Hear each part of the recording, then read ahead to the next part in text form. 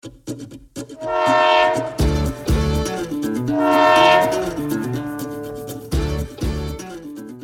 back to the 266 Express, live from downtown Sanger, Texas, at the Old Bolivar Songwriter Festival. I'm Donna Green. I'm here with my co-host, John Noblet, and we have the great fortune of sitting down with two of our performers from today. All right. Yeah, would you guys like to introduce yourself and tell us a little bit about yourself and how you got here? I am the Hazy Blues. Well, I'm Melissa of the Hazy Blues. We came here as a 4-piece band. We started as a duo. We made our first album, our first EP, went straight back to the studio to write our second album. So we just finished it up. It'll be released October 6th. So we were excited to get invited here. And the guys were like, we don't care if it's 10 minutes. We're going. Awesome. So we had a great set just at 8 o'clock. And it's a bunch of fun. This is a fun festival. Lots of good music. Good. Awesome. Hey, yeah, I'm Jeremy Parsons. I'm from San Antonio, Texas. I lived in Nashville for 10 years. Played at 7 o'clock over at 1886. I had a blast. I drove here in my car. That's how I got here. Yeah. Us too. Yeah. We came from San Antonio too. Oh, nice. Heck, yeah. Fellow San Antonio. River walking. Yeah. San Antonio power, right? Yeah. I didn't realize that. That's awesome. Yeah. We are. Yeah. We cut my album in the studio, aka my apartment. They make great studios. Yeah, and great. Yeah, they make great studios when you just put all the stuff out. We used to have a clock in the living room. So one day the drummer, he's like, "Hey, we have a gig. I gotta stay at your place." And I'm like, "Okay, Alex, that's cool. So I know you're gonna show up. That's how I know why you need to stay here." He said, "It's music time. We don't need a clock around." And I'm like, "We got to go to work, Alex." I thought you said a Glock. Yeah, okay, yeah. It's good that it was a clock. It's one of those too. Yeah. It's okay. It's Texas. It's Texas, exactly. It's behind the clock. Yeah. And one in the waistband and a couple in the shoe and 4 or 5 in the vehicle. In case. Just in case. Yeah. And it's loaded. We don't keep the ammo separate. Yeah. No, that's too much time. It's not good to go alone. True Texan spirit, right? That's right. That's absolutely right. Yeah. Don't take your Glock. Don't leave home without it. Don't leave home without it, ever. You never know. So songwriting, how'd you get started songwriting? How did I get started songwriting? I just wrote a song one day. No, as a kid, I always wanted to be a producer. But growing up in a small town, I grew up in George West, Texas. Very small town, 2,000 people, so about this town, the size of Sanger, give or take. But I always wanted to be a producer. It just didn't happen. I got older. I moved away, luckily, to Seattle. And I was like, I want to write a song. And I watched one of those shows one day, and I was like, I can write a song. And I wrote a song. And then I didn't stop writing songs. I just kept writing songs. And some of them were really bad, and some of them I thought were good enough to cut records and to show other people. And so I did, and I was in a couple bands. It's hard to play original music with a lot of people because there's a lot of personalities involved. You know, it's something you wrote, and then we went to that songwriting conference this morning, and there's a moment where you're like, how far away from itself do we truly get?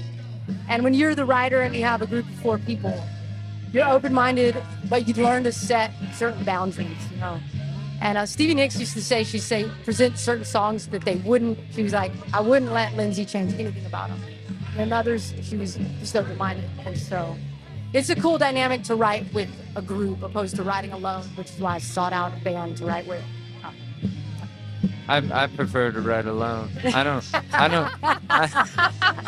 don't play well with others. I mean, it's not. I do a lot of co-writes, but I usually like to co-write if someone comes to me like with them. They're like, "Hey, man, this looks like it's right up your alley." And I'm like, "Oh yeah, let's do that. I love that."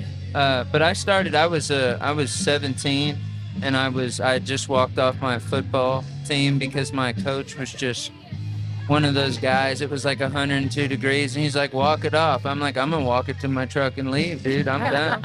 I was like, "All right, but I need a new hobby. So what am I gonna do now?" I picked up a guitar. I got absolutely hooked on it. And then I was like, "Okay, I'm gonna try playing something and singing at the same time." And it was like, okay, now I'll write, because everyone was like, you know, I was going to Corey Morrow shows, Pat Green, Kevin Fowler, all those guys. It was a great energy, and I was like, you just got wrapped up in it. You got like just completely taken over by it, and I haven't stopped. At this point I've written over 3,000 songs, and I have 3 records out and put out 3 singles from what would be a new project. So I love writing. It's been very therapeutic for me through my parents' divorce and a bunch of other stuff. I got a weird life, so it's easy to write about stuff. I think all musicians have an interesting life. It's Yeah. fun to be able to do that outlet, that channel. It's Life just brings you some. People always say, like, why do you write? Well, it's not to be famous or it's not to be rich, because that's very difficult. It's stupid. It's very stupid. But I Yeah. just write because it's what I got and just have to do. It doesn't matter if I sing for one person or no people or 10 people. We write the songs. That's the point. That's it. We write the songs. My nieces and nephews think I'm famous. Oh, So that's enough for them to want to write. Hobby's the same, just we want to write because that's what we do. Our soil writes songs. And when we don't write songs, I say people, when I'm not doing music, I'm in the wrong place. And when you're in the wrong place, like your mom says, you get in trouble. yep. So I stay in the right place because I'm a little older now Yeah. and a little bit wiser. But it keeps me in the right place. And I've learned intentionality making the second album. Everybody's advice was, hey, we're going in album 1. We had these songs pre-written. They were basic. It was fun. We need more. And they were like, go in and write intentional songs. Intentionally write. And I'm like, okay, intentionally harness what you want to say. It's different than waking up one morning and saying, I feel this. Oh, yeah. To really say, from this time, we showed up 3 times a week sometimes in my apartment to write songs, to say, like, what, did you do your homework? Yeah. This is what I came up with. Okay, that's a lot of words. We got to slow it down or lose some words. One of the two. Yeah, no, that's really interesting because we've had that discussion several times today about, are you a write every day writer or you are inspiration hits writer? Yeah. And we've gotten the full spectrum Yep. of answers on that. Same, I'm a simple man, so it's chicken or egg, because we also have the music or lyrics first, and we've just got the whole spectrum today. It's been really, yeah. really interesting to hear the answers. Yeah. So you guys are all similar, but very different. It's kind of, it's neat. What's the process is, like not every painter starts the same way, it's we're word painters. Yeah. Yeah. And that's, this album we came in really intentional for Summer Spell, our second album that we're going to drop October 6th. And it was very intentional. We made these recipes so we wouldn't get lost in the songwriting process. So we stuck, and it was about showing up and being disciplined. There's some days, like, I'm an EMS dispatcher. So when you come off of a 12 or 14-hour shift after doing some crazy stuff you didn't even know could happen, and then I would leave my door open so the band could just come in, and I would hear the doorbell and just wake up and be like, it's songwriting time, guys. Coffee, water. Show up, and here's my notebook. I did my homework. Here were my thoughts. But songwriting is just fun now. Good. Good. Yeah, well, we've enjoyed having you guys out. Thank you. Very much. We couldn't do this without you, and we've had a blast. Yes. Donna knows where to find you guys. If anybody else is looking, where do they find you? I'm on all major music platforms. You can check out our first album, The Runaround.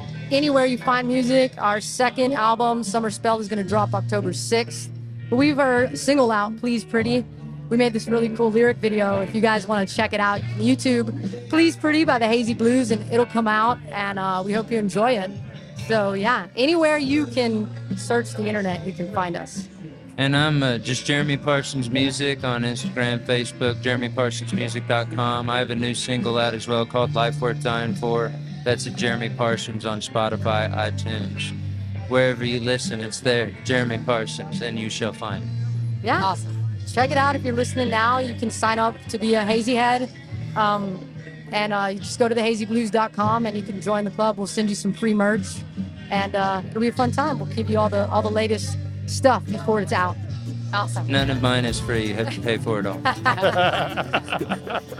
Thank you again. Thank you guys so much. And we hope to have you back next year. Yeah, for sure. We would love to be back on the main stage. Yeah, on the main stage.